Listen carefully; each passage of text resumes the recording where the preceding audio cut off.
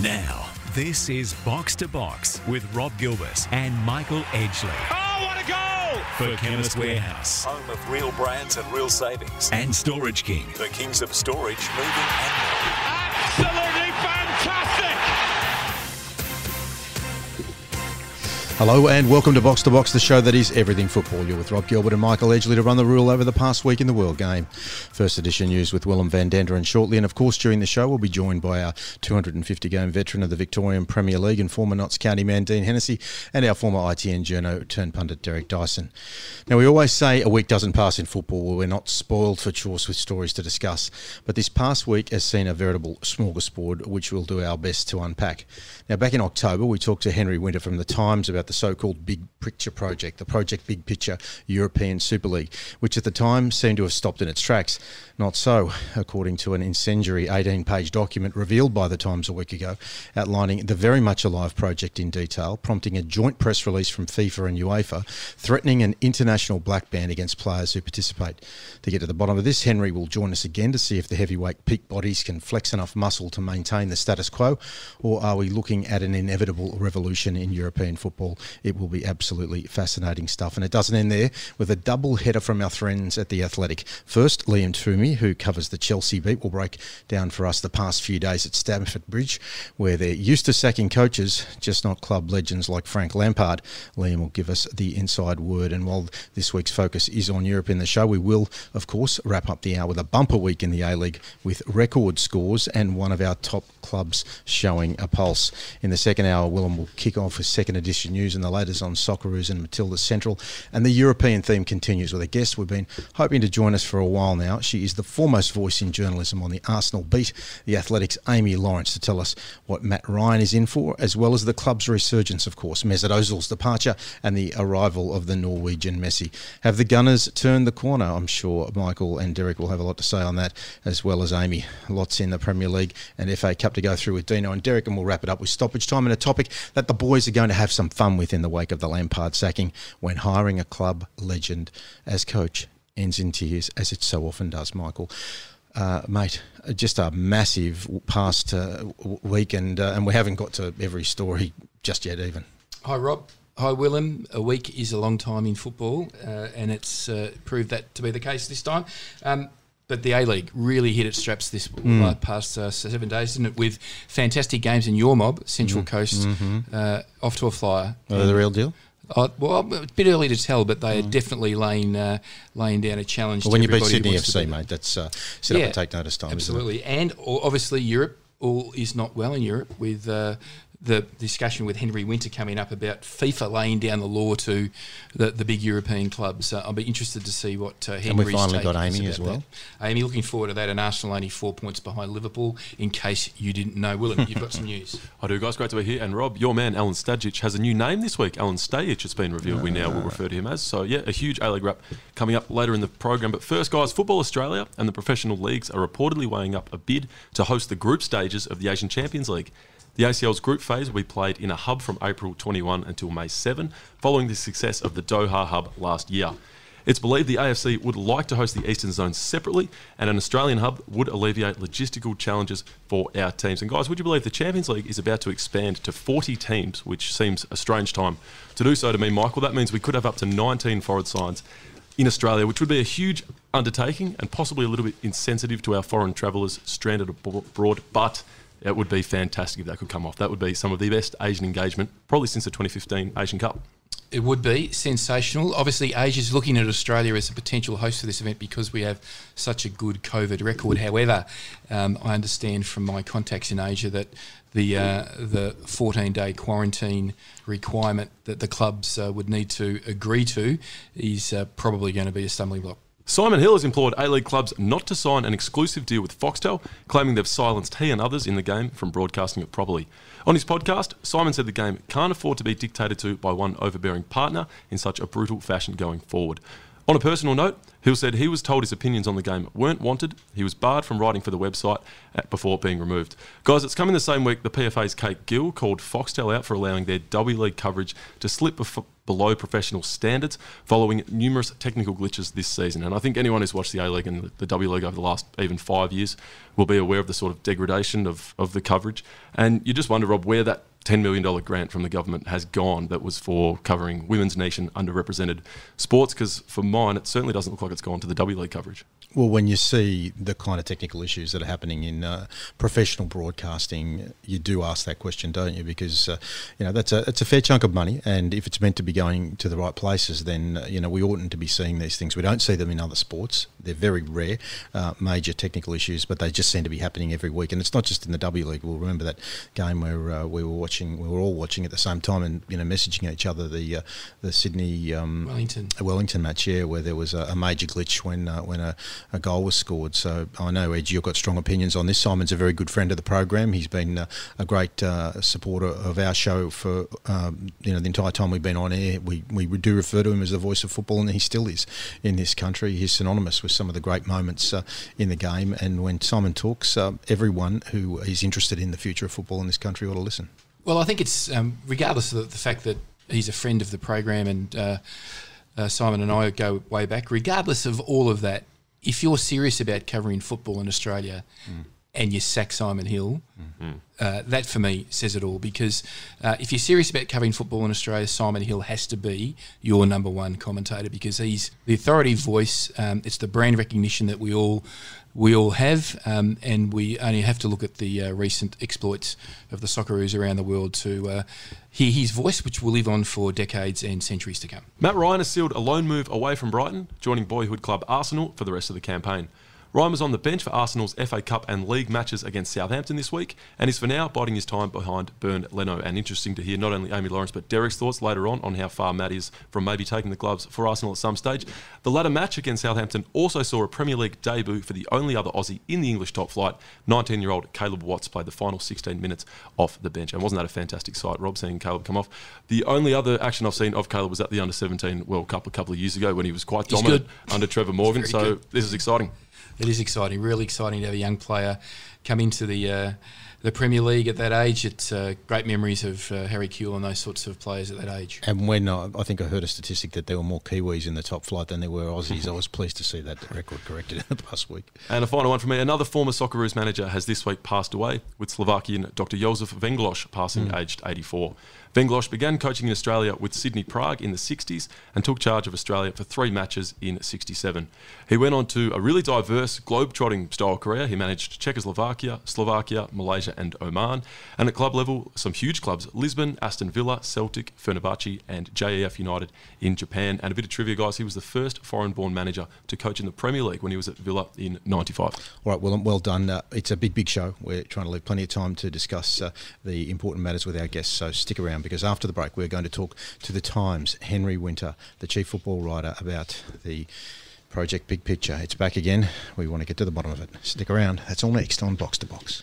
Box to Box. Can you believe it? For Chemist Warehouse Home of real brands and real savings. and Storage King. The kings of storage, moving and more. And this could be the most crucial goal of all. Yes, this is Box to Box on 9 Radio, NTS News Talk Sport. Now, back in October last year, we talked about the project Big Picture, and when we had Henry Winter from the Times on the show, it seemed like it had stopped in its tracks.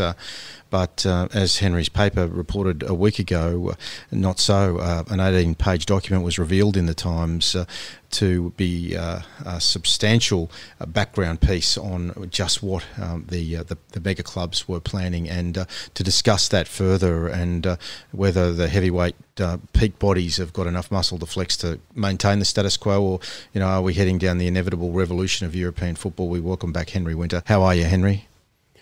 I'm good, Rob. How are things in your glorious country? Yeah, mate, not too bad. We got put in our place by India in the test, so we're looking forward to England coming out. Where hopefully we can try to set things back to rights, mate. Do you know what? As a cricket fan, I just thought how brilliant that was for the game. You just love to see competitive.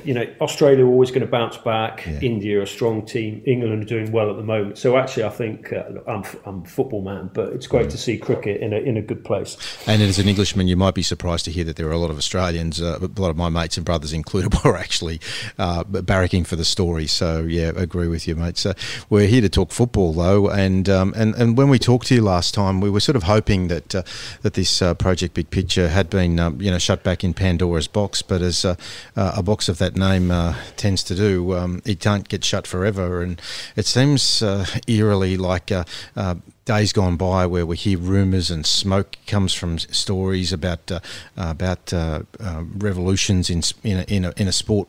And it eventually happens. Do you have that inevitable sense of gloom about this, Henry? Am I being too pessimistic? No, I think it's important that you're debating it, that fans are very much against it. I think there's always an element with when you sort of read these stories, and there's no smoke without fire. Clearly, there are meetings going on. But whenever these stories do surface, you know that within about 6 months, UEFA, the governing body of European football, will announce a tweak to the Champions League, which will generate more money, which will keep the sort of sporting integrity. So there is that sort of access to all that you can qualify from your own domestic league. We saw it in '98.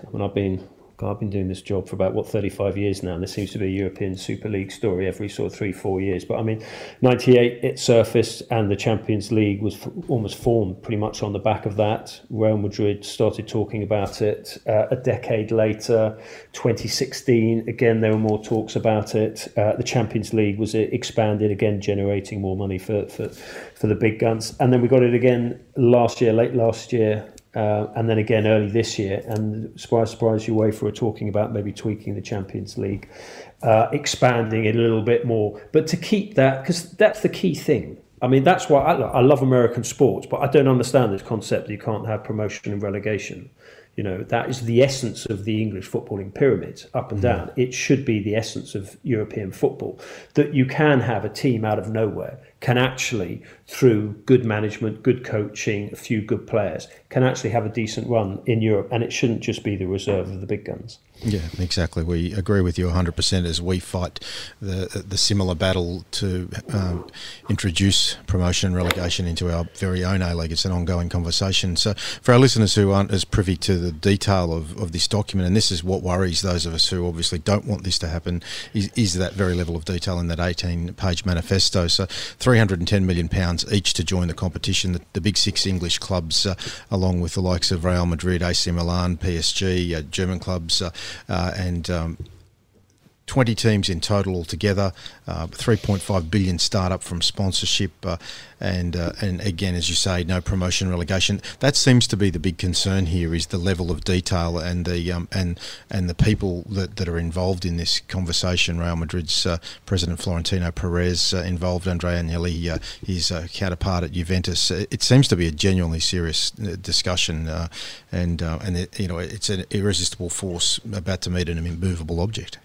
Well, it is a definite conversation, and particularly on the back of the pandemic. And if you've got owners, particularly say like at Manchester United, Liverpool, you've got owners over in America who are sort of looking at a broad range of their sort of business interests and how they can maximise most income, whether it's from a sports franchise or whether it's from some of their sort of commercial property business work that they've got. They are seeking to generate as much money as they can, because the pandemic has absolutely hit everyone, large and small.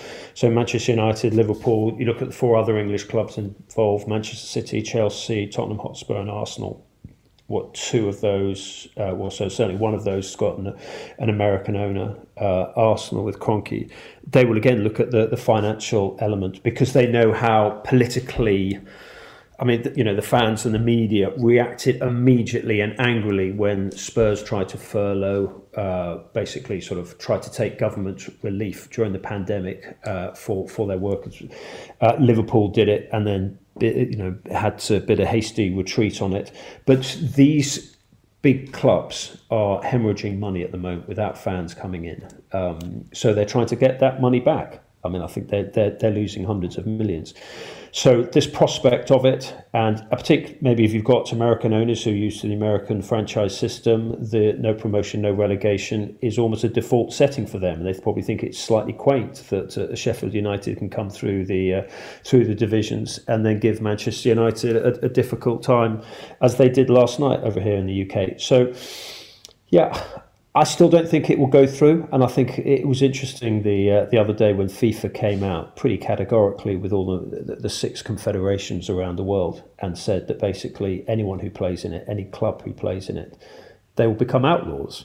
Now, we understand in the world of lawyers, and there have been 1 or 2 recent cases on this, the lawyers will fight for that, the clubs will hire the finest lawyers, and they will fight it because there's so much money at stake.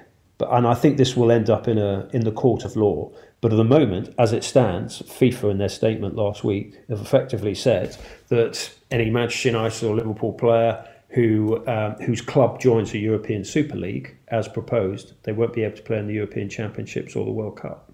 Big stakes. This is Box to Box. We're talking to Henry Winter from The Times about the re-emergence of the European Super League edge. Henry, one stakeholder group that I'm interested to know whether you have any intelligence about how they're thinking. They haven't made any real public statements about this, is the players' unions around the world. And obviously the players stand to be one of the most significant financial benefactors of a Super League if it was to be a step change in commercial revenues for these clubs, because ultimately most of those revenues go through to the players. But do you know, or have you heard anything about where the players' unions might be in relation to this? I mean, I think they're sort of biding their time and looking at it. I can certainly talk not on behalf of, but having talked to a few players on this off the record. They will get well paid whether they're in a European Super League or whether they're in the normal Champions League. They might get another £30,000-40,000 a week, because what the clubs want to do is generate the money, the £310 million a year, to cover the losses from the pandemic and the sort of general losses. If the players then start coming in, and the agents will absolutely be on speed dial to the owners, will say, well, hang on a sec, we want a bigger slice of the cake, then I think there'll be tensions there. And the owners will say, listen, we've got to cover our losses here. We're not going to give big wages. If the players aren't going to get sort of stratospherically bigger wages, then really what's in it for them? And actually talking to players, and you'll find a lot of the players at the top, they're so wealthy anyway. What they want, the silverware, it's about silver, it's not about gold.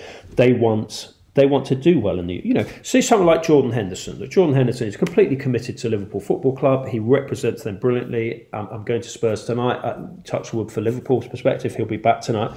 He's not a man who's driven by another 30 grand a week more by the possibility of being in a closed shop European Super League.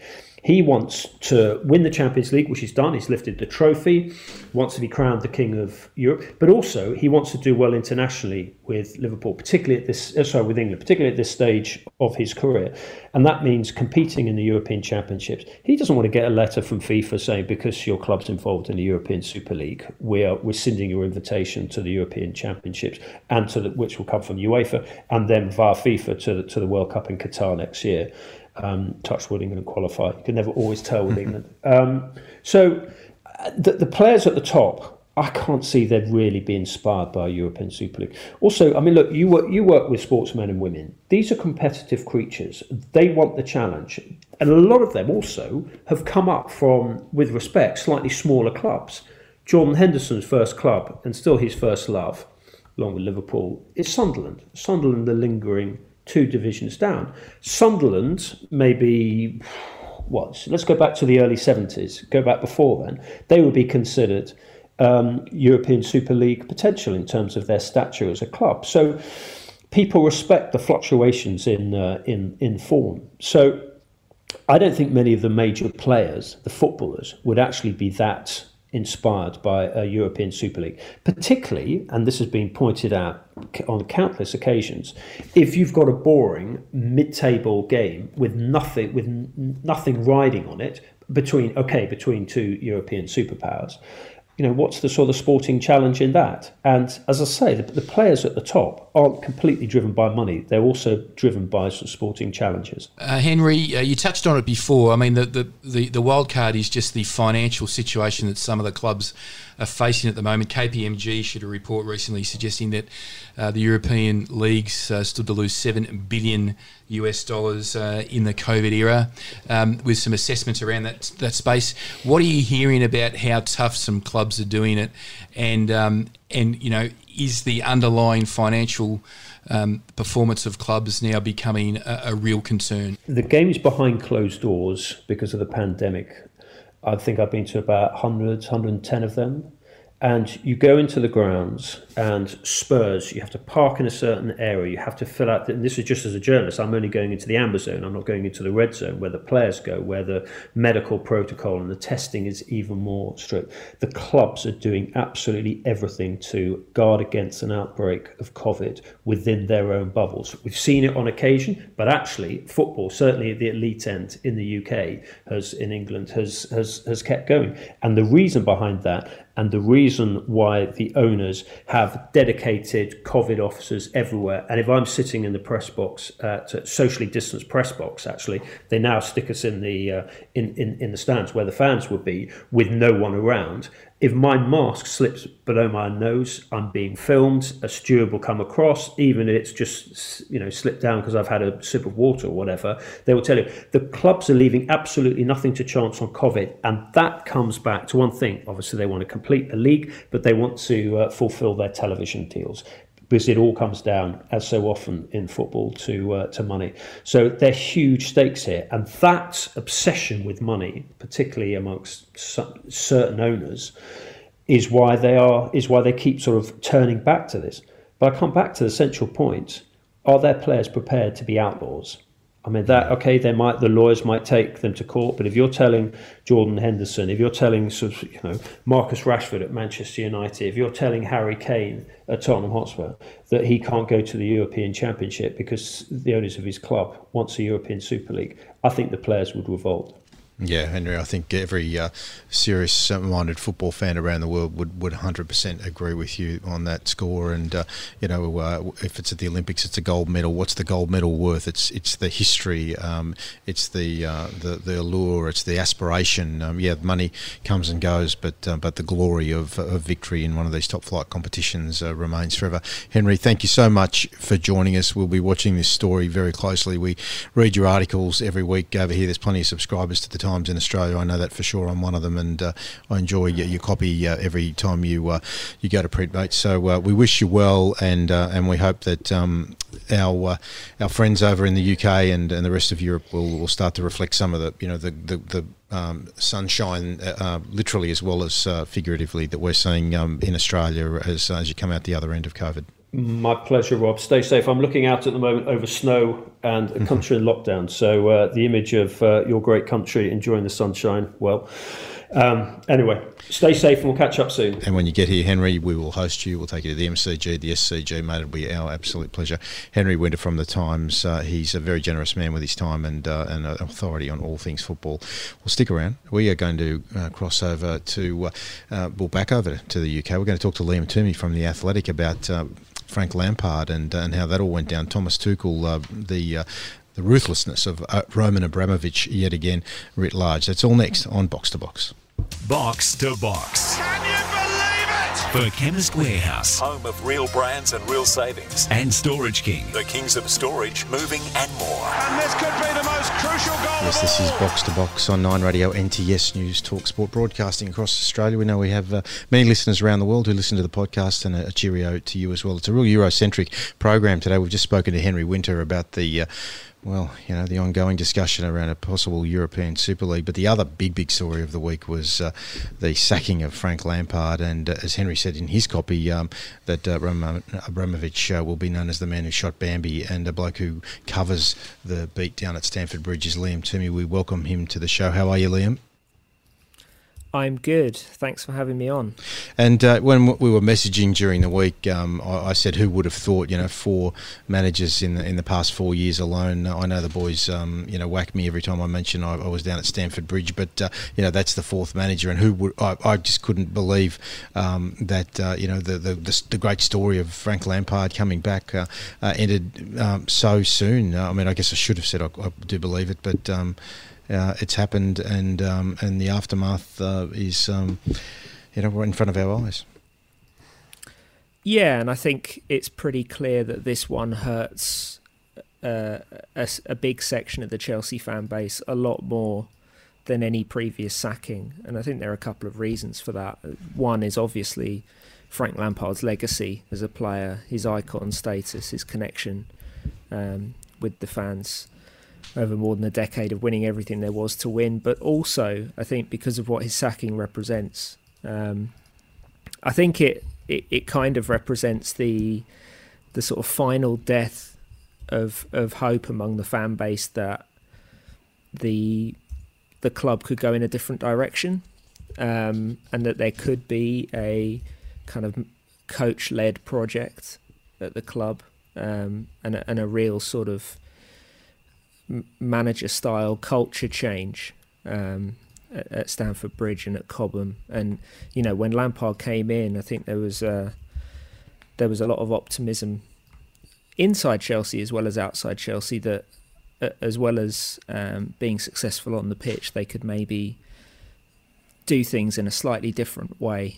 And of course, the integrating the academy and the best players from that sort of conveyor belt of talent was all part of that. But now it just seems that as though after one transfer window of spectacular spending, Chelsea are back to what they've always done, which is kind of hiring and firing managers until they find one that works for a little while and puts them in a position to compete for major trophies. And they've been able to compete for major trophies with this model, so there's no reason they won't be able to again. But I think there's just a bit of cynicism on the part of the fan base, as if something a little bit more emotional has been lost here.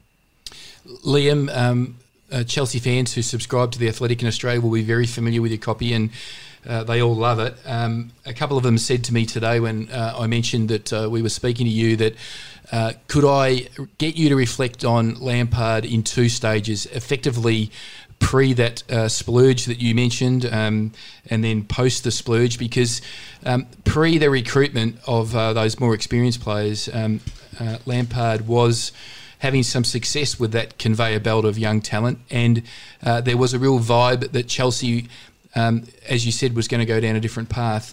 How do you compare the two stages of his coaching tenure at the club when he was working with those younger players because he had to, versus the more experienced ones, which the critics say that he couldn't get enough out of?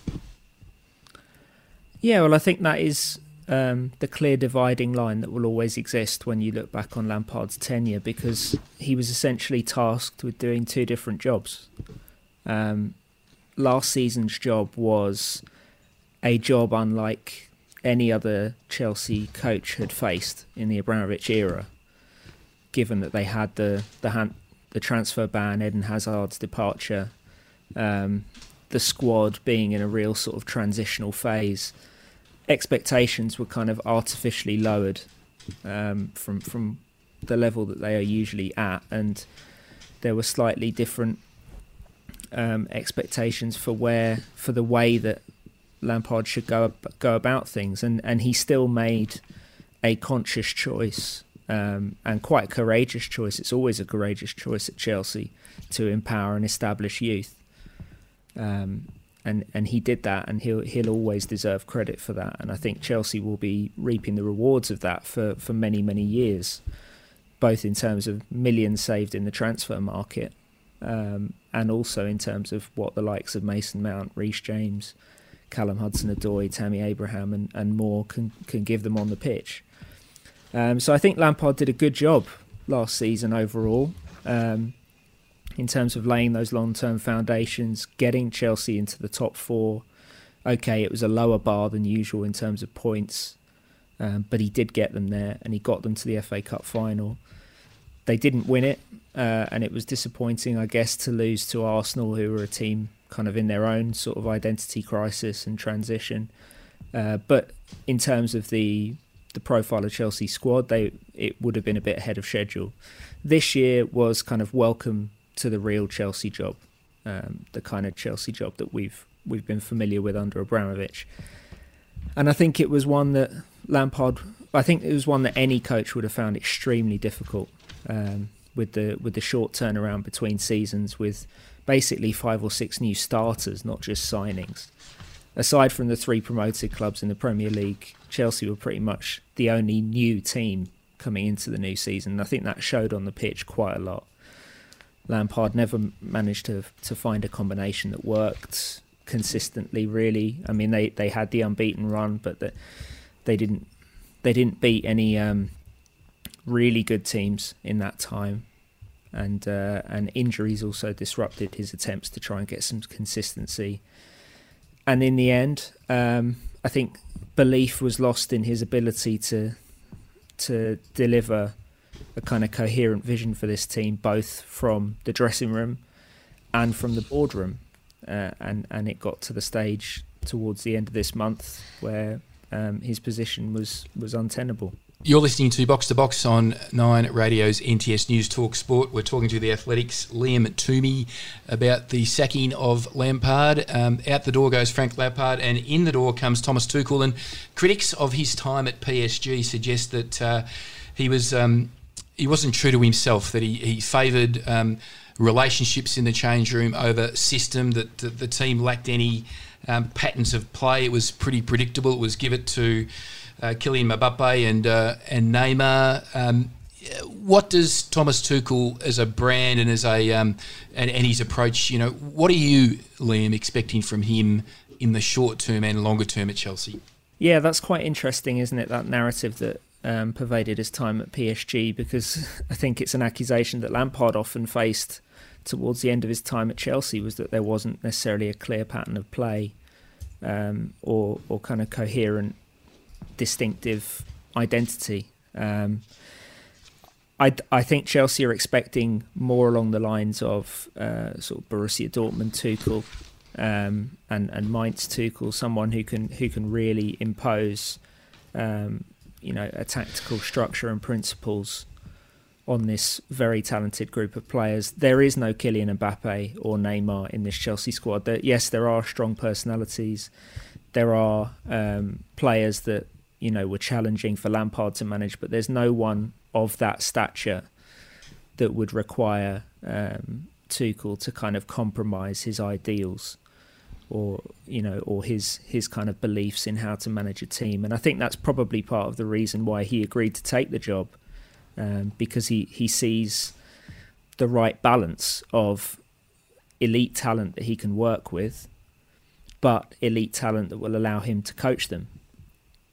And so I think that was the attractive thing for Tuchel. He initially wanted to take a job in the summer and give himself a full pre-season, but as he said in his interviews since taking the job, he felt that he couldn't miss this opportunity once Chelsea made it clear that they were going to make their decision on Frank Lampard now, and they were going to make their change now rather than wait. He wasn't sure he would get this chance again. And so he sees it as a huge opportunity to come in and be successful immediately. He knows he's being judged on his immediate success. But I think he also wants to try and build something a little bit more substantial this season and next. Yeah, all Chelsea fans out there around the world are hoping that he does, and one of the things that he does have up his sleeve in terms of not only his ability to communicate is his ability to communicate across multiple languages. I heard him post-match this morning, and he was every bit as fluent as Jurgen Klopp, and he obviously has his native language in German with the German players in the squad, and would have at least a reasonable capacity to speak French too, coming from PSG. So he's got a lot up his sleeve and a lot of advantages. But as we all know, Roman has a limited supply of patience, doesn't he, Liam? And he'd want to start winning pretty quickly.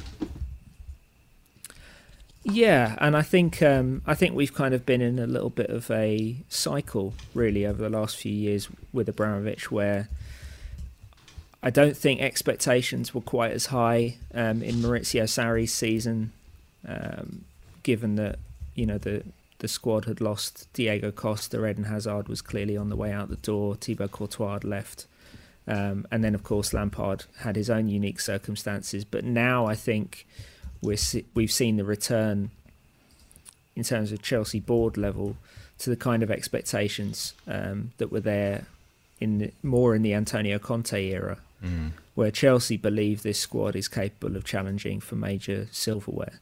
They didn't necessarily expect to win the title this year, but they were expecting to be a lot closer to Liverpool and Manchester City and not be worrying about top four finishes and Champions League participation. And that's part of the reason why Lampard was sacked when he was. So Tuchel will be expected to get them back into that discussion. At the very least, he'll be expected to compete hard in the FA Cup and Champions League this season. And then I think next year he will be expected to challenge for the title, because that is the standard that Chelsea are very, very keen to return to. And beyond that, they also want to become really relevant in European football again. They haven't won a Champions League knockout tie since 2014, and that is a huge, huge gap for a club of Chelsea's resources and ambition. Yep, and a lot of silverware over the last decade or so as well, which obviously that's his job to add to that. Liam, thank you so much for joining us. We're really grateful for your time, and we'll watch with great interest to see whether Thomas Tuchel becomes the next great continental manager in the Premier League. Thanks, guys. It'll be interesting to see what happens. It sure will. We will watch that space. Liam Toomey from The Athletic on Box to Box. All right, stick around. We're going to spend some time on the domestic game. We're talking A-League after the break on Box to Box. Box to Box. Can you believe it? For Chemist Warehouse Home of real brands and real savings. and Storage King. The kings of storage, moving and more. And this could be the most crucial goal of all. Guys, I always enjoy getting together for the show, talking football and having a yarn about the stories that are going on domestically and around the world. But this first hour of the show has been a lot of fun talking to Henry and Liam. It's only going to get better talking to Amy after the break. But we can't ignore domestic football because it's been, as you said off the top, a big week in the local game. Well, our league's arrived, hasn't it? It's finally cranked itself into action, and we've had some fabulous games, Willem. Yeah, we have. Well, before we go to Willem, I want to talk to you about Chemist Warehouse, Michael. Right. I was there yesterday. Yes, well, we always support Chemist Warehouse. That was Willem that time, not Michael. Make 2021 your year at Chemist Warehouse with the harmonies in the background from the Chemist Warehouse singers. Right now, get a massive 35% off the entire Wagner vitamins range. That includes Wagner CoQ10 150 100 capsules. Very good for your health. Just $22.09. Super Bio Magnesium 100 tablets, only $9.09. And Wagner Glucosamine and Chondroitin Plus. Good for the joints for all the aching footballers out there. $19.94. Fish oil 1,400 capsules, $9.74. And also new to the range, vitamin D3 1000 IU 500 capsules, just $15.59 from Wagner. And turmeric, of course, 3,333 3333 plus 100 capsules, only $12.99. Stock up and save with 35% off the everyday low prices on Wagner vitamins. Always read the label. Follow directions for use. The promo excludes Wagner Professionals and Body Science range. The great savings are every day, Willem. Of course, it's at Chemist Warehouse. Correct. A-League. This, I believe, Rob, is going to be the longest round in A-League history with the most matches played. We're going to have a full complement of 6 and a midweek match as well, which is exciting. And it's going to start on Friday night. It's going to be at Parramatta, Western Sydney hosting Newcastle Jets. Now, Michael, we've already seen these two teams play this season. The Newcastle Jets were pretty good value, but ended up going down 2-1 3 weeks ago.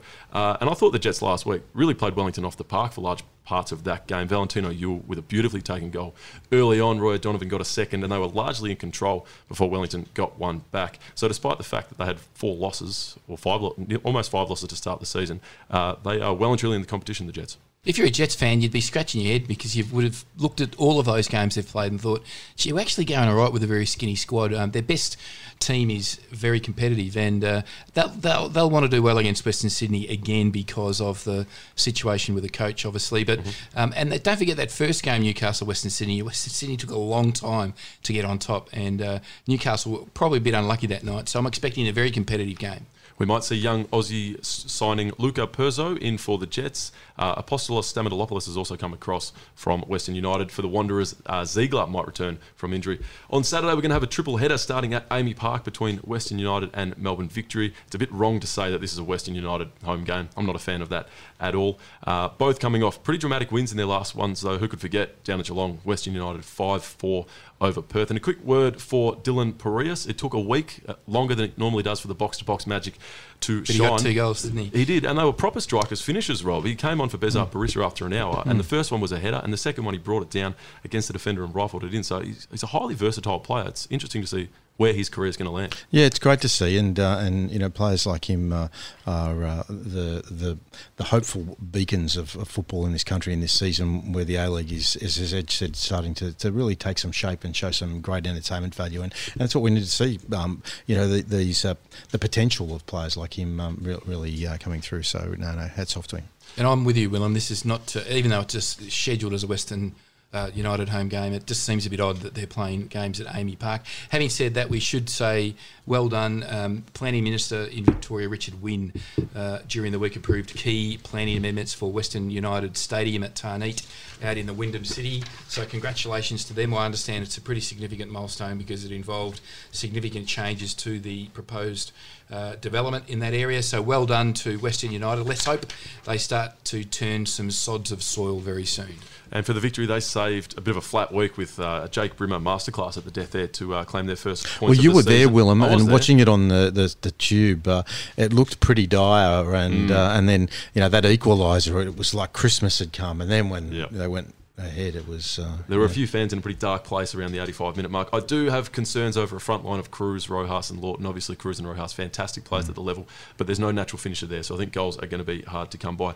Moving on to MacArthur and Sydney FC at Campbelltown. Few issues for Sydney, also struggling up front. Costa Barbarouses is playing just about as poorly as he's played in his 12 years in the A-League, wondering if maybe Patrick Wood or Geordie Swibble might partner Trent Bahagia this week. MacArthur coming off a 13-day break, and I expect it's probably time to see Bernat and Markel Suzayeta start and play 90 minutes for them. Yet to get a read on where they're going to fall. We've seen some thrilling stuff. We've seen some dour stuff. What do you expect this week, Michael? It's a huge game, that one, because both teams on paper have quality, and we know that replacing Alfie Lafondra was always going to be difficult, but they've got Bobo in the wings. And still a while off. Yeah, still a while off, but they'll be hoping that he is the answer to their needs in the longer term. But MacArthur, a couple of upset results for them throughout the course of their first matches in the A-League, and we want to see a little bit more from them. I imagine the pressure's on them this week. The final game on Saturday will be Brisbane Roar against Adelaide at 9:15. Of course, 8:15 in Queensland at Dolphin Stadium. They're the quiet achievers, Brisbane, so far. They're 5th, but they have a game in hand on everyone in the top 4, so they could well be top, and they'd want to bank these points. Adelaide bounced back from a 5-3 loss to Perth. They tightened up a little bit to beat the Victory 1-0. Mo Torre, of course, the story out of that one, Michael, 16 years old, his first start, and paid Carl Viet back in spades. Carl Viet said that he's the best player at that age he's ever seen, and the raps on Mo are just absolutely sensational. You only got to watch 20 minutes of that game to see the athleticism for a 16-year-old. If he does all the right things with the development of his body over the next 3 or 4 years, he's going to be a serious beast. And let's just see what transpires for the young fella, because he's got the world in front of him. And if you listen to the interviews, he's super impressive as well, and that family is obviously super impressive, and there is such strong refugee migrant stories coming out of the youth system in Adelaide, and all props to them, and let's hope he can continue to set the A-League alight at 16 years of age. Well done, Mo. And another refugee family coming out of Shepparton in Victoria is, of course, the Quolls. Alu Quoll's been central to the Mariners' success this season. They've signed his younger brother, Gareng, as well. 2 games on the Sunday, featuring, of course, the Mariners starting in Gosford. They're hosting Wellington, and this is top versus bottom, Rob, funnily enough. Mariners have looked really hungry and solid as well, and we commented after their win last week, Rob, that it looks like they're all friends, they're all mates, they're loving their time out on the pitch, and that's when you get your best football, I suppose. Yeah, exactly. And some of the stories of the culture that we might sort of dig a little deeper into. Don't underestimate, sorry Rob to interrupt, the power of Matt Simon. I had a coffee with Terry McFlynn, who was just talking about the influence of Matt Simon in the group. He's just such a wonderful guy. Everyone loves him, and he's obviously Mariners through and through, isn't he? He is, except for when he went to Sydney for a little while, but that's all right. And then the final game on Sunday afternoon at Amy Park at 6:40 is Melbourne City against Perth Glory. City are coming off a 15-day spell, and they won't have Aidan O'Neill for 3 months, which is a massive loss, not only for Paddy Kisnorbo, but for the Olyroos as well. Perth, in my opinion, probably could have had 6 points from their 2 games in Victoria, but they don't have any, so that'll be frustrating. And then on Wednesday, we have a game between Central Coast and Melbourne City, Rob. Yeah, exactly. And as Edge sort of backdated the box-to-box lucky sort of rabbit's foot, it didn't work for Richie Garcia last week, of course. course. So maybe it's working in a fortnight cycle. It eventually gets round to it. Well, it always will. All right, Willem. Okay, great start, mate. Bumper first hour. We're going to have an equally big second hour. Socceroos Matilda Central after the break. We're going to talk to Amy Lawrence from The Athletic about Arsenal. Matty Ryan will find out if he's a real chance of reviving his career there. We'll talk Europe and we'll wrap it up with stoppage time. That's all after the news on Box to Box. Now, this is Box to Box with Rob Gilbert and Michael Edgley. Oh, what a goal! For Chemist Warehouse Home of real brands and real savings. and Storage King. The kings of storage, moving and more. Absolutely fantastic! Well, we hope you enjoyed the first hour of Box to Box. We've got a big one coming up for you in the second edition news with Willem van Dender, and shortly then the Athletics' Amy Lawrence to talk Arsenal. I know Derek and Michael have been waiting for a long time for this one to happen. Amy is the doyenne of Arsenal football writers, and she's going to join us to talk Matt Ryan, to talk Mesut Ozil, to talk about the Norwegian Messi, and has the thing turned around, the big ship turned around at Arsenal. We're also going to talk plenty of Europe with Dino and Dell, wrap it up with stoppage time with a special topic on club legends when they coach and it all goes sour. But Willem, you got a stack more news for us? I do, Rob. Socceroos and Matilda Central for the Green and Gold Army to start. Make sure you're among the first to know when international football returns, and supporting the Socceroos and Matildas around the world can once again become reality. Sign up to the mailing list at ggtravel.com.au. Ellie Carpenter has become the youngest winner of the AFC Women's Player of the Year award, still just 20. She was selected ahead of Sam Kerr, Caitlin Ford and Japan's Saki Kumagai for her 2020 calendar year with clubs and country. She also enjoyed another fine week on the pitch, playing the full match as Lyon brushed aside Laura Brock's Guingamp 5-0. Also in France, Mary Fowler played the first 68 minutes for Montpellier in a 0-0 draw, while in Italy, Alexandra Huyn picked up important points for Napoli. Not a name we hear a lot of, Alexandra. To the UK, the FA Women's Super League, if it's not COVID-19, it's been frozen pitches and snowfall. A whole bunch of matches were called off, but on Thursday morning, Chelsea managed to finally get on against Aston Villa. Sam Kerr opened the scoring within 3 minutes, and they went on to a 4-0 win. To the gents, Daniel Arzani's dreary stint at Utrecht has come to an end. He's joined AGF Aarhus on loan. That's his third loan from Manchester City, and Michael, that's a club where numerous Aussies have found success. And with respect, Utrecht and Celtic, also clubs where Aussies have found respect, but surely this time. Come on, Daniel. Yeah, we've talked about him a lot over the last 3 weeks as he's been looking for a place to land to give him match time. As we know, he needs match time. Nothing's changed in the past week. He's just landed at a club that has an affinity and, more importantly, an understanding of Australian footballers. And I'm sure that environment, with having two other fellow Aussies at the club, is going to help Daniel settle in and hopefully play his best football and see him back in Socceroos reckoning. Another winger, Matt Leckie, saw some rare game time for Hertha Berlin. He came on at half-time in a match. They eventually lost 4-1. Another one who I think probably needs to leave. It's quite unpredictable and quite random when he floats in and out for game time at the moment. He's on a whopping contract there, and I imagine that's the reason he hasn't left. But Matt Leckie, yeah, he's a quality player. We know he's in the best 3 or 4 Socceroos when he's going well, so let's hope he gets some more time. Over to Greece, Jimmy Jego and Aris steadied the ship with a 1-0 win. They're back up to second place. While in the second division, the Xanthi boys had a 1-1 draw with Levadiakos. Jackson Irvine played a full match in midfield for Hibernian. They went down to the all-conquering Rangers 1-0. And over in Korea, Harrison Delbridge's move to Incheon has been finalised, so good luck to Harrison there. Staying in Asia, I want to have a look at the Asian Champions League groups, which have been assigned throughout the week. Sydney FC have drawn a bit of a doozy. They've got Jeonbuk Motors and Gamba Osaka, as well as Singapore's Tampine Rovers in Group H. We've only got one proper slot at the moment, so 2 sides have to go through qualifiers, which is a real blow for Australian sides in the Champions League. Melbourne City are going to have to go through Myanmar's Shan United and possibly Adam Taggart and Sirio Azaka to make Group J. And Brisbane Roar need to play Filipino side Kaya FC Iloilo and Beijing FC to reach their group. And Mitch Langerak at Nagoya has been drawn Jiangsu FC, Johor Darul Tazim of Malaysia, and a play-off qualifier. That is a real blow that we've only got one guaranteed slot, but you would hope that maybe Osaka will be the sticky one for Melbourne City, but you'd hope both sides could get through. Ole Gunnar Solskjaer will continue to tempt fate regarding his position at Manchester United. They've passed up a golden chance to return to the top of the table and have turned in a 2-1 shocker to Sheffield United. The bottom-placed Blades took the lead at Old Trafford through Keane Bryan on 23 minutes and again through Oliver Burke and after Harry Maguire's equaliser. Rob, sums up Manchester United of the past 12 to 18 months, just as you think they're going to consolidate and Ole Gunnar Solskjaer is going to be safe. They throw up something like that. Only they could end a 12-game unbeaten run with a loss to the bottom side at home. Yeah, it's almost comedic, isn't it? It was a great morning to listen to the BBC live coverage as they were going around the grounds, and they were going to the Scottish Premiership and hearing updates on Jackson's Hibernian. But then, as that result became apparent, I mean, when Harry Maguire scored that equaliser, you thought, okay, it's set to rights. They'll probably put two or three in the back of the net, and it'll be nearly kind of story that it could have been if Sheffield United got the job done. But it was amazing the reaction of the broadcasters at the end. It was just roll your eyes stuff because we're all daring to dream that Ole Gunnar Solskjaer is going to turn into the manager that the nice guy manager that we all want to see. Someone who's a club legend. Yes. who does work out well for. We'll discuss that later on. But Pep. There's a great meme of Pep that goes around with him on the sideline where you don't see Pep smile very often, but it's him sort of folding his arms and rolling his eyes up and grinning as if to say, "What the?" Arsenal have signed Norwegian wonder boy Martin Odegaard from Real Madrid on loan for the rest of the season. Madrid blocked Odegaard's desire or want to return to Real Sociedad, where he spent a previous loan spell, wanting him instead to move to a Premier League club. The 22-year-old famously debuted for Norway aged 15 in 2014 and signed for Madrid a year later.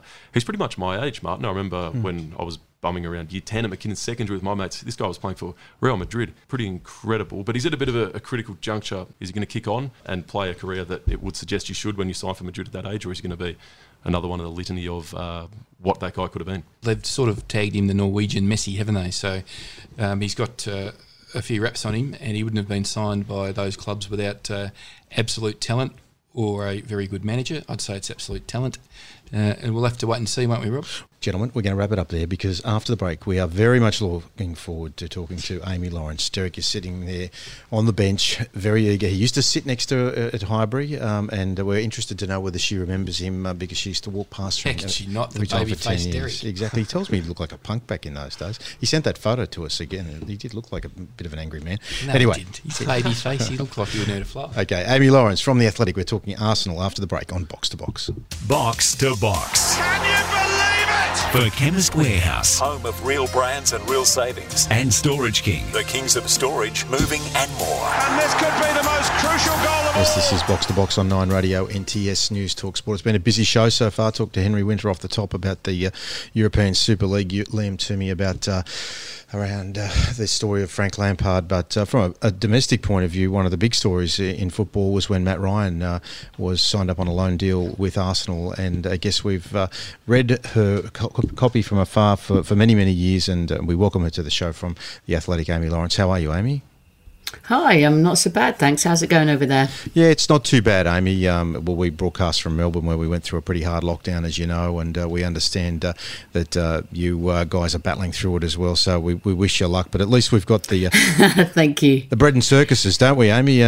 So the people are at least able to watch the football. So and we're grateful that you've jumped on. But we've got a couple of Arsenal fans who are just champing at the bit to jump on board soon. One of them used to sit not far from you at Highbury in the old days. And Excellent. I think he might tell that story. Derek will jump on after me. But just before we get into the real meat of the Arsenal story, the Matt Ryan signing, for us, that's a big deal. We were all very disappointed that he was on the outer at Brighton. And then for him to bounce back and get a contract at Arsenal was huge news. Yeah, I mean, not being a massive expert on Mattis Brighton, I must admit, even I was slightly bewildered as to quite where he'd got to and what had happened to him down there, because he certainly seemed to, when he first came to the club, been superb for Brighton in the main. And I think it was a case of just the right people at the right time, probably for all concerned. And Arsenal, I think everybody recognised fairly urgently that the young lad that came in from Iceland, Alex Runarsson, needs a bit of time, let's just say. And the idea that something might happen to Bernd Leno and put him out the team for a long period of time was quite scary. So getting a Premier League ready goalkeeper was a high priority. And just the icing on the cake really is the fact that it clearly means a lot to Matt Ryan. And I find the kind of general discourse about overseas fans versus local fans quite an interesting one. And you sometimes hear people going, well, if you don't live 5 seconds from Highbury and you can't walk to the stadium, what kind of fan are you? And I really detest that attitude, to be honest. I do not believe that anybody, regardless of distance, is more or less of a fan. If you have that feeling in your heart, if you want to get up and watch your team, or do what, or care about your team, or think about your team, or read and listen about your team, it doesn't matter where you are. I mean, physically, you're the lucky ones if you can go.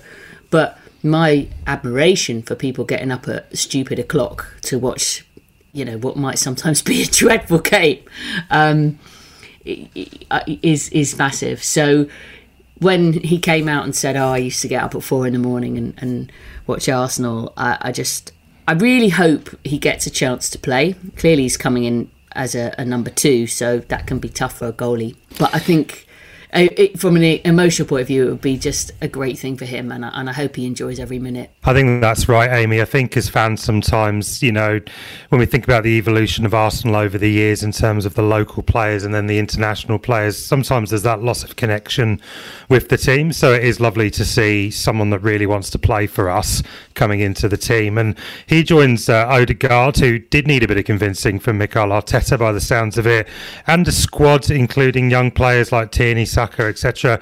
It's really starting to freshen up now, and some of those remnants of the Wenger, the late Wenger and Emery era kind of moving on. Are you feeling a lot more comfortable and confident about this squad? It's funny you should say that, but I was only thinking the other day how it's really beginning to feel like, that fresh chapter where there's so few remnants now of the Wenger era, and the kind of general confusion of that handover period to Emery. Now that's been and done, and sometimes unfortunately you have to go through a tricky one like that, but they started to make changes. It's interesting that quite a lot of those guys are not faring that well. I mean, clearly they brought in, when for Emery's first season, Leno, who we just talked about, but also Torreira, Guendouzi, Pepe coming in, and not all of them have clearly been great success stories. Socrates has just left, but the Wenger players, I mean, you're looking at Xhaka, and after that, Bellerin being around as well from the club at that era, there's so much newer blood, which probably was needed, because I think everybody knows that there needed to be some kind of cultural shift, I suppose, from the tail end of such a long period of Wenger, where so much amazing memories were made, and then things got tougher. And people became a bit used to things, which is normal with anything that goes on and on and on. So it's taken a while, and I think there's still quite a long while to go, to be honest. But the players you mentioned bring this natural energy. Kieran Tierney, he's like a throwback watching him. He's like a Nigel Winterburn or a Lee Dixon, who played with, so much courage and heart and determination. Saka and Smith Rowe coming in are fantastic. It's exciting to see how Odegaard gets in, and if he sticks around longer than these next few months. Thomas Partey is already showing what a difference it makes to have a midfield player who can really control that period of the pitch. So yeah, things are looking up, but there's still a way to go. This is Box to Box on 9 Radio NTS, and we're talking to Amy Lawrence from The Athletic about all things Arsenal. This week saw the departure of Lampard, Amy, and that drew some stark comparisons with Arsenal's position on Arteta, obviously two club legends cutting their teeth in management. The Arsenal hierarchy isn't well liked by the fans, but are you happier that the club is sticking with a manager rather than the Russian roulette that goes on in West London? Look, I guess it's horses for courses. I mean, the Russian roulette has given them a lot of trophies over the years.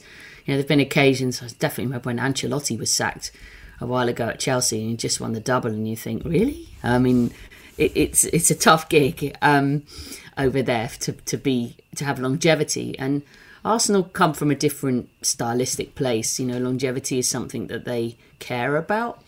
But in the end, when you look at the club and you look at the business, they have to try and be a little bit more successful than knocking around in kind of mid-table and scraping into the Europa League, as has been the case in really, more years than they would have cared for once things started to dip into that kind of territory. Obviously, the FA Cup wins are always really lovely. But there's no doubt when you speak to the hierarchy at the club, they want something more than that. And so there's a balancing act. How do you try and be successful? And is patience the answer in modern football? There are different ways of doing things, and Arsenal have made it really clear they back Arteta. In fact, he went on such a dreadful run and the noise was really growing. But I don't think there was a second's hesitation from Arsenal where they were really looking at it thinking we should be making a few phone calls here and seeing who might be interested. I think their commitment to Arteta, the way they changed his job title to make him manager, the way they regard him as someone to look after the whole club and not the team. You can debate the wisdom of that, whether that's too much for one man in modern football, but that's what they wanted to almost reward him with. They felt so much that he was the right guy. I still think they've got a bit of work to do to maybe put the right things around him so that he can really bring the team and himself forward. And also, there's no question he's had hard lessons that he's learned so far, and I'm very fascinated to see how much he's learnt those lessons. The handling of Mesut Ozil, but also a young player of some talent like Guendouzi. The guys that he decides man management wise, he just doesn't want around the place, or some of the decisions, the harsh decisions he's had to make. It's really going to be interesting to see if he takes that forward and thinks, right, maybe I got that wrong, I'm going to do this differently from now on. Because he's learning all the time, we hope.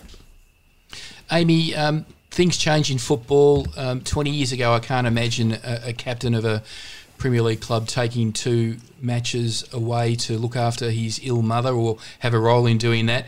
What do you think it says about Arsenal and football more generally that Aubameyang has been able to step away and take on that role with his mother, and I assume come back into the fold and play a big part against Manchester United in the coming week? Personally, I think that, thank God, football is opening up to be a bit more human. I think I do know a lot of people that would disagree with me wholeheartedly about this and say, come on, you're a professional, team comes first.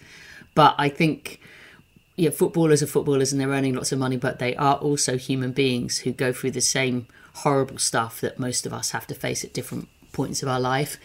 And anybody who's had a hard time, who's been lucky enough that, maybe people they work with or other walks of life have been kind to them and showed them generosity to look after the important things in life, will recognise how invaluable that is. And I'm quite proud really that Arsenal would say, yeah, off you go, if you need to be there. I mean, it's if there was grave danger for somebody's mother, then you have to cut them some slack, I think, if you've got sort of a bit of soul and about you. And actually, you say 20 years ago this kind of thing wouldn't happen. One thing about Wenger that I will always say was, almost to a fault, he put the human being first, at times almost to his own detriment. And he was very caring about how his players were in their lives and if they needed something. And I think sometimes you get repaid by that. Amy, it's so well said that it's the loyalty that you show, and then that's you would think that that's not the reason they're doing it, obviously, but when someone does that sort of thing for you, then it's inevitable that you're going to have a real sense of loyalty and wanting to do the right thing in return. So watch out Aubameyang when he comes back. I reckon we're going to see some of the best of him, and a couple of human beings that you have to look after and put first. Some young individuals who need some homeschooling right now, by the sake of it. Oh God, I'd much rather talk to you, believe me. and I'll let Derek say goodbye because he was that one that used to sit next to you. It's football or kinetic energy. I mean, come on. Well, stay with us then, where would I? We've got all the time in the world. Go on, throw one more question. Okay, Derek, what do you got, mate? All right, Amy, I used to sit on the same row as you in the clock end at Highbury. In fact, you used to walk past me. I was as you turn left coming up the stairs, I was one of the first people you walked past on the way down. I was a grumpy teenager back then. Now I'm a grumpy adult. What are your reflections on Highbury, sort of 15 years on, and the transition to the Emirates, and what do you think we can do to actually, make that feel more like home? Wow. I've got shivers down my spine just you mentioning that. There was not enough money in the world for me to fund a time machine to take me back to the Clock End. I loved that place. It was like a religious experience for me, and it was such a huge part. Highbury was such a huge part of being an Arsenal fan. It was almost a personification thing going on. It was almost like the ground had a personality and a character and a soul that gave you something extra when you went there. It wasn't just going to support the team and going to watch the football. It was about being in this special place. It had magic in the walls, and I miss it every day. I miss it like hell every match day. Whenever I go walk across one of the big sort of wide as a motorway bridges to get towards the podium level at the new stadium, I'm so conscious that it doesn't feel anything like turning down and seeing Avenel Road from the top of the hill full of people and noise just kind of mingling outside the entrance to the Marble Halls. And you could access the East Stand, the Clock End and the North Bank from that road. And so it was always a hubbub of kind of great excitement and activity. And your question about how you can make it feel more like home, I think is an interesting one, because I think to the younger generation who never went to Highbury, it's home. And that's fine. And it's only us old fogies who will always struggle with it. And I think I'm not sure it'll ever really feel like home, because we had the best home ever. We were lucky enough to experience that. And the match day, doesn't feel the same. It's impossible. Highbury was so tight and close. You felt like you were almost on the pitch. You could almost hear the players shouting at each other or see their spit or, sly elbows or whatever, just from the stands, not from any close-ups. You felt much more, I think, connected and much more part of it somehow. But football was different there. Was it much more?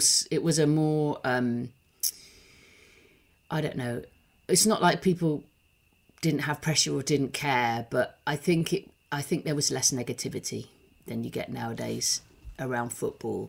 So it was maybe a slightly healthier and slightly funner environment. And that's probably something that's difficult to retrieve. But I'm interested to see how it is when fans get to go back.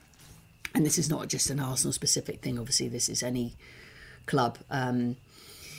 But, having missed the experience of being in grounds, even though people have had their fix through the telly of watching games, keeping up with it, I got a flavour with the Europa League game, which was one of the two matches that Arsenal had with the 2,000 fans in before the latest lockdown started again.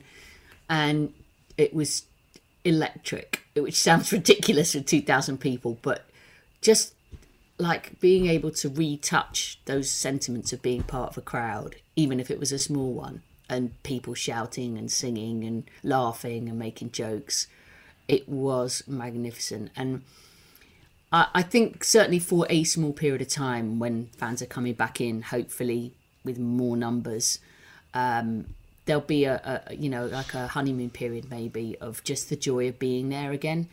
I'm not sure it'll last that long if, David Luiz makes a terrible mistake and gives away a stupid penalty and gets sent off or what have you, or someone misses a great chance to score against Tottenham or whatever it might be. Everyone's going to go ranting and raving again or having a go at the ref. But hopefully for a while we can reconnect with those feelings of being part of it again. Yeah, so well said, Amy, and hopefully it's not too far away. Amy, thank you so much for joining us. It's been a real delight talking to you. Back to the kids now. Nice. Good luck. And thanks a lot. Yeah, hopefully one day down the track we'll talk to you again soon. Great stuff. Take care, all of you. Not at all. Amy Lawrence talking Arsenal from The Athletic. Wonderful, wonderful stuff. All right, we're going to keep talking Europe after the break. Stick around on Box to Box. Box to Box. Can you believe it?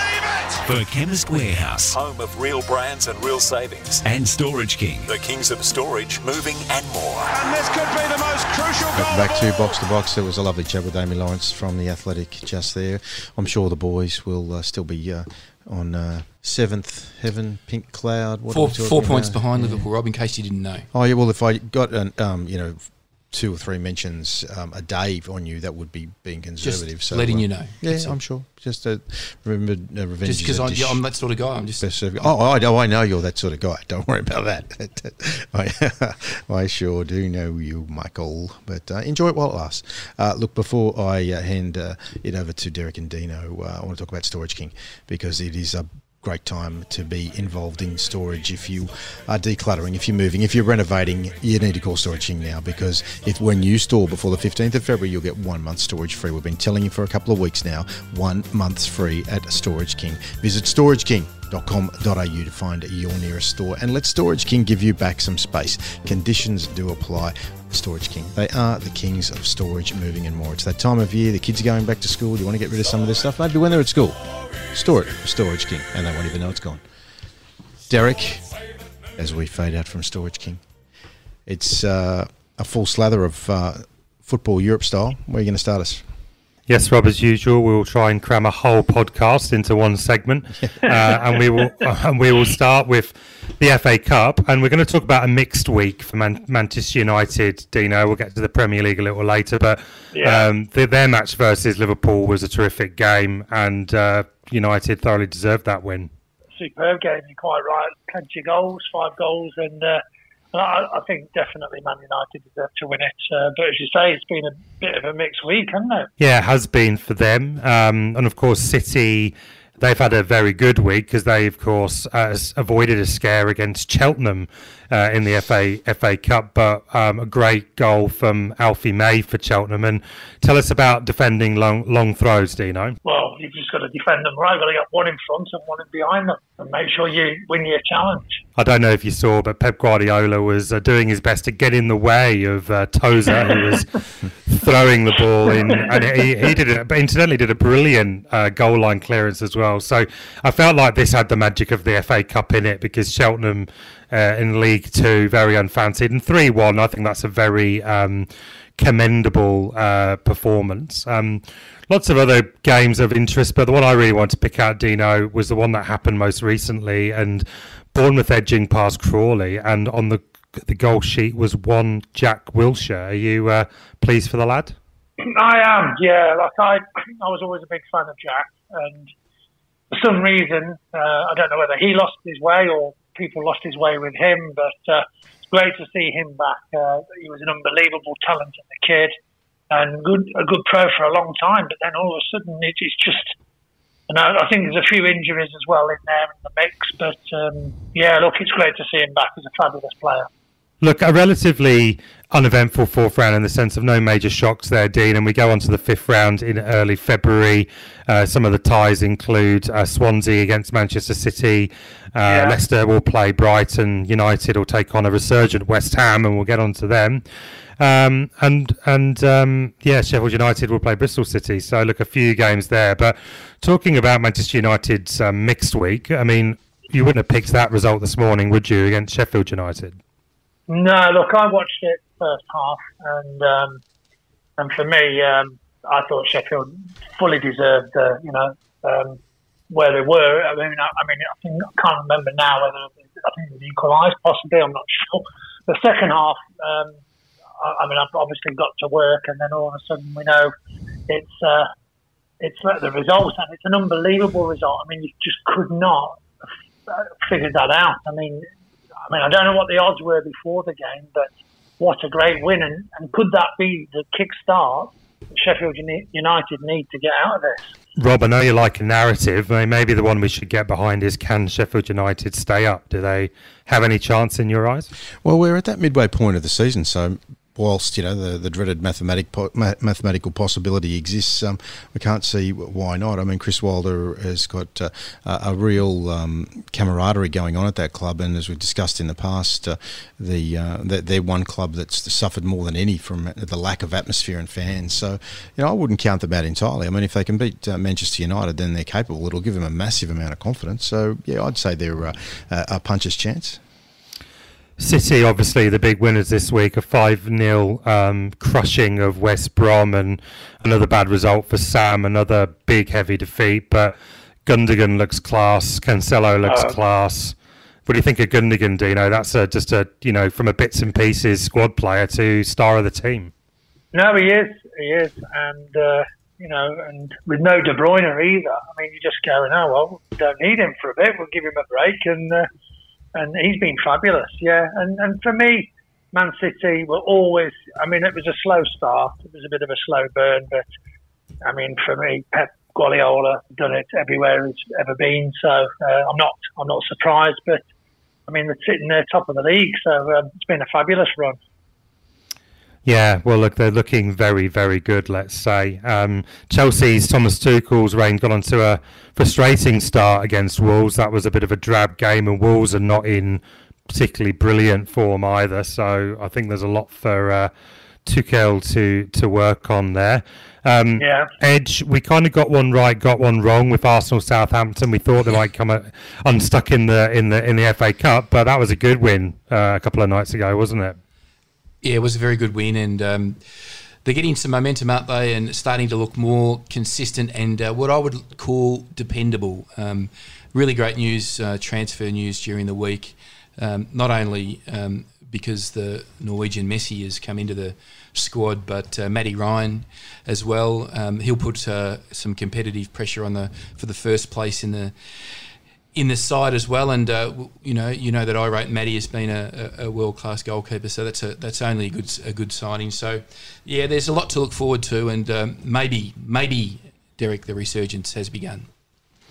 Absolutely, the squad definitely has a fresher look to it without Ozil, Socrates, Kolasinac, and some of the players from the Wenger era that are moving away, and some young players coming in, as you said. Dino, let's quickly talk about West Ham. They've literally just gone totally under the radar, and they were in fourth at one point, and a 20 million signing who I've been keeping an eye on, Thomas Souček, with 2 goals. He's an outstanding player, and it's an outstanding season from David Moyes. Yeah, look, he's a good manager, David Moyes, and and it was always hard for him when he took over from Sir Alex. I mean, that was always going to be a poison chalice for me. But wherever he's gone after that, he's always been pretty good. And I think the recipe of the way he likes to play football and West Ham, I think it's in line. And the boy Souček's unbelievable, and he and Rice in the middle, and just sharing it around, one's sitting, one's going, and basically as soon as they get anything wide, one of them is charging into the box, and I think it's an really, really exciting time for West Ham, and I can actually see them staying up in and around that top 6, top 7, possibly for like the Europa, and if not the European place. Derek, it's sort of got the same sort of feel to when Moyes was coaching Everton back in the Tim Cahill era, that they just used to, they were very workmanlike, and they had a little bit of quality, but he just got results, and they were never beaten at home. And it's just got that sort of ring to it this season with West Ham. He just continues to grind out results with a team that you don't really expect can do that. No, I think he's done exceptionally well, because it's not all there for him at West Ham. There's a poor stadium in the sense of the atmosphere, not the same as Goodison Park. He has to deal with a management system there that signs kind of big name players, and often players that are quite past it. But Moyes has got his little system in place now where he's picking up the likes of Souček for £20 million, which is an absolute steal in today's market, and really getting his scouting network out there. So I think much derided for his Manchester United era and some of his other work, but he's definitely now back with a bang. Coming up this weekend, Dino, quickly, I think probably the tie of the round, there's a couple there: Arsenal versus Manchester United, and also West Ham versus Liverpool. How big's that West Ham-Liverpool game? Well, I mean, Liverpool obviously not in the best of form. I know they've got that game in hand, so I guess that's some relief if they were to get a big result, let's say a draw. But yeah, I think there's a lot of pressure on Liverpool, and their form isn't good. So I wouldn't expect that. And going actually to the other game, for me, Arsenal, Man United. I mean, in the past they've been some fabulous when it was Wenger and Ferguson, and the Roy Keane, and you can go on and on about that rivalry. And I think, look, Arsenal definitely have got a right good consistency now. So I think this could be another slippery one for United, even though they're really good playing away from home. Thanks, Dino. That wraps up the FA Cup and the Premier League. And as we have a look around Europe, Rafa Benitez is now available after leaving his Chinese club, but he won't be going to Celtic or a return to Newcastle United, according to some reports. And just got a good one for you, Rob. Hertha Berlin discarded their manager this week. His name was Bruno Labbadia, and he found out live on television. So he was being interviewed after a game, and the journo just said to him, "Oh, the German newspaper Bild have just said that you've been sacked." And he took it very well. But what a way to find out that you no longer have a job. Oh God, better than Twitter.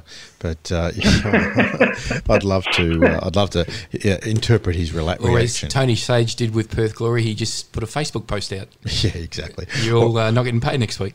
Cool. All right, boys, stick around. We've got a fun little yarn with stories around legends who have not worked out at their former club to round it up in stoppage time. It's been a good fun show so far. So Dino and Del, stick right where you are, and we'll come back to you after the break. Box to Box. Can you believe it? For Chemist Warehouse. Home of real brands and real savings. And Storage King. The kings of storage, moving and more. And this could be the most crucial goal of all. Yes, this is Box to Box. This is stoppage time. The fourth official has given us 8 minutes to wrap it up. It's been a very, very busy show. And in the spirit of the Frank Lampard departure from Chelsea, you don't get a bigger legend than him at Stamford Bridge. We wanted to reflect on some of the club legends in football who had wonderful careers, were fated by the fans and the clubs and the media, but when they were meant to come back and be the golden child and rectify, say, a relegation battle or fight for the top of the competition that they were in, it didn't work out. And Derek, this was one that you tossed up as an idea, and I know you've got a few up your sleeve. Yeah, I just felt it's a really interesting subject matter because football, even though it's a business like any other, it's a very irrational business. So, you just find the approach to appointing a manager is just nothing like anything else in the world of work. There's so many different facets and reasons why, and people often get jobs when they're either not ready for them or for sentiment or whatever. So, with Frank Lampard, he took the job. He's a club legend at Chelsea. He's the top goal scorer. He's the most decorated player in the club's history. And it was as big a risk as it was for him as it was for Chelsea, even though they saw that as a safe time given their transfer ban. So it can have a good effect and it can have a bad effect. And I think most teams are trying to emulate the Guardiola effect. That's the ultimate, isn't it? The club legend who then becomes the most legendary manager in the club's history. So that's an example of one that's gone well. And you can look at like Zidane, obviously, as well. But the one I wanted to talk about from my point of view was Thierry Henry, because he was being linked with the Arsenal job for some time, and I did not want that to happen. I really did not want that to happen. Not because he had no managerial pedigree whatsoever, but because I just was so worried about his legacy. And he ended up going to Monaco, and he's a bit of a legend there, and it blew up for him. And I don't know where his coaching career now is. So I don't think it's always a good idea. And if I throw to you, Rob, I'd say, would you ever want Steven Gerrard as the Liverpool manager? Well, I think he's inevitably going to become the Liverpool manager the way he's going at Rangers. But he's doing the right. He's doing an apprenticeship. Yeah, exactly. Unlike Frank Lampard, who had his time again. Despite the promotion run that they made at Derby, he just obviously went a little bit too early. So I think to that one, Derek, provided he continues the apprenticeship, the answer is yes. The one that I had up my sleeve, and I know Dino has got a Liverpool legend, which I'm going to reserve for him.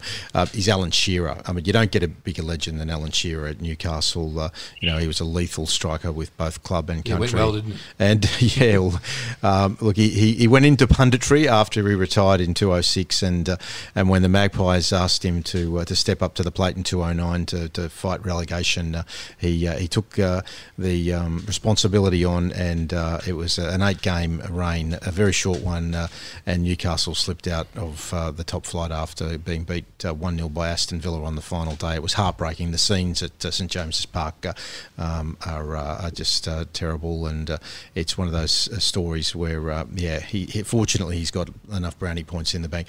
But Dino, when they use the word legend in football, this is one who, you'd look up his face in the dictionary and you'd see it alongside the word. This particular gentleman would be not lost to anybody, but it's Kenny Dalglish, and an absolute legend, Celtic, from 69 to 77, and then obviously from 77 to 1990, it was Liverpool, and there were some fabulous days in that era, and then obviously he got into management in 1985 and lasted there, and it was reasonably successful. I thought he did a really good job in that period, especially when they had the situation with Hillsborough. I mean, I thought he was unbelievable. He then flies off and decides, there's better places to go. So he had a little stint at Blackburn Rovers, Newcastle, went to a very Celtic good stint at Blackburn Rovers, by the way. Yeah, it was a good stint, a very good stint. I think they won it, didn't they? Yes, they did. Newcastle, Celtic as a caretaker, then back to Liverpool. And obviously that's where this thing goes a little bit south, where everything doesn't really go right, and it really was an early exit. And I think he returned in the January of 2011, and then the dismissal of Roy Hodgson becoming the permanent manager in the May 2011. So what is it, 4 months? So, but he's still got the stand named after him, Dino. So he'll remain a legend forevermore. That's a great memory of Kenny Dalglish. Now, Edge, he's got his own story to tell. I don't know what it is. Well, I just thought I'd go domestically. It'll be his managerial career, yeah, my managerial career. Yeah, good one, Dino. I've got one domestically because this bloke was voted the most hated man in football 5 years in a row in England, Kevin Muscat, who came back and did wonderful things on the field for Melbourne Victory, but then slipped into the coaching role. Interestingly, because the A-League is, in historical terms, really short. But Muskie, he's got such a big presence in the A-League, doesn't he? And we sort of forget that he's coached for 6 years, Melbourne Victory, and in those 6 years, they won the Premiership in 2014-15, the FA Cup in 2015. The FA Cup, that was good. FA Cup in 2015, and obviously the in 2013 the Championship as well. So well done to Kevin Muscat, because he was a club legend with Melbourne Victory, obviously, and then did a good job of coaching, but sort of went out not all that happy, but went out, didn't he? And now is trying to find his feet in Europe. So Kevin Muscat's probably our most successful ex-legend of a club who's coached, would you think, domestically, Dino? Yeah, look, I do. Maybe Ange Postecoglou at South Melbourne. Yeah, I think Ange was the leader of the pack. Didn't coach at South Melbourne as long as what Muskie did at Melbourne Victory, and they and a Premiership and a Championship for Muskie versus 2 championships for Postecoglou. It's pretty similar, isn't it? But Muskie, obviously, a much better player than Ange. Yeah. Oh, without a doubt. Yeah. I mean, but then again, to be fair to Ange, he had his critics, but I'll tell you what, he was quite consistent. No, he's a good player, but I don't think he was in Kevin's league. I mean, I played my second game in a pre-season against him, and I thought he was good. I thought, I'll tell you, I don't mind him. But and then when you're talking about that FFA Cup, we got knocked out to Muskie's team in the semi-final. Yes, when you're at Hume City. Yes, of course. With Hume City. So yeah, that was a fabulous day. And he was really good with us that night. He was fabulous. So I hope he succeeds and gets another. Oh, there'll be a comeback for Muskie in one way or another. Yeah. The career is not over yet. All right, boys, well done. And if you're listening to this and screaming at the radio that we've missed 1 or 2 hours, just jump on Twitter and send us a message, and we will acknowledge. Willem's been quiet here. Yeah, well, maybe he just doesn't have the full back career. Which, look, just one name, because I do need to wrap this thing up. We are absolutely running against the clock. He's not going to say just. Well, I wasn't going to say anything because I thought it had to be the biggest flops, like poor Frankie Lampard. Well, I didn't know it could be successful ones. No, it was. We flops. go ahead, Kevin Muscat. He was club. But he was sacked by his Belgian club recently, so I think that's where Edge was going with it as well. Yes. Okay, all right. Okay, well, we'll park that. Stand by. We are going to wrap this thing up. Dino and Derek, thank you, boys. Thank you. Well done, boys. Thank you. Michael, thank you. Thank you, Willem and Rob, Dean and Derek. It's always a pleasure to do this show with you guys, especially you, Willem. Well, especially when you've got people of the stature of Henry Winter, Amy Lawrence, Lemon Toomey gracing the podcast. Standard guest for us. Yeah, no, well, the best that there is. And Damien Tardio on the buttons, mate, as you always do, a brilliant job. Join us on this show, Box to Box, on NTS 9 Digital Radio, News Talk Sport, next week when we go from one end of the pitch to the other in the World Game. Well done, boys.